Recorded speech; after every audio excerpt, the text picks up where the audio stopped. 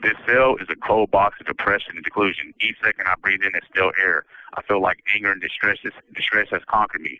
I'm at rare and solemn frequency regarding the nightmare I live and dwell in each day that surpasses by me in winter-like secluded temperatures.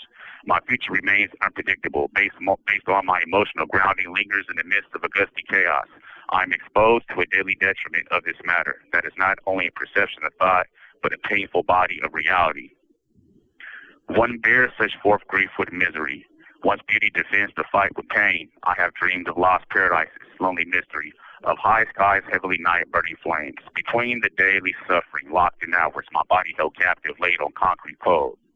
The cell walls filled me with claustrophobia, has only engraved my soul in stone. I exist amongst complexity and dreadful times, where chambers cave are my go-to home, and sunrise rays, beaming free outside, has no streetway through captive zones.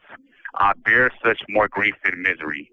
No human's perception can viably frame. I have lived life dwelling upon unknown mystery, where freedom has no name.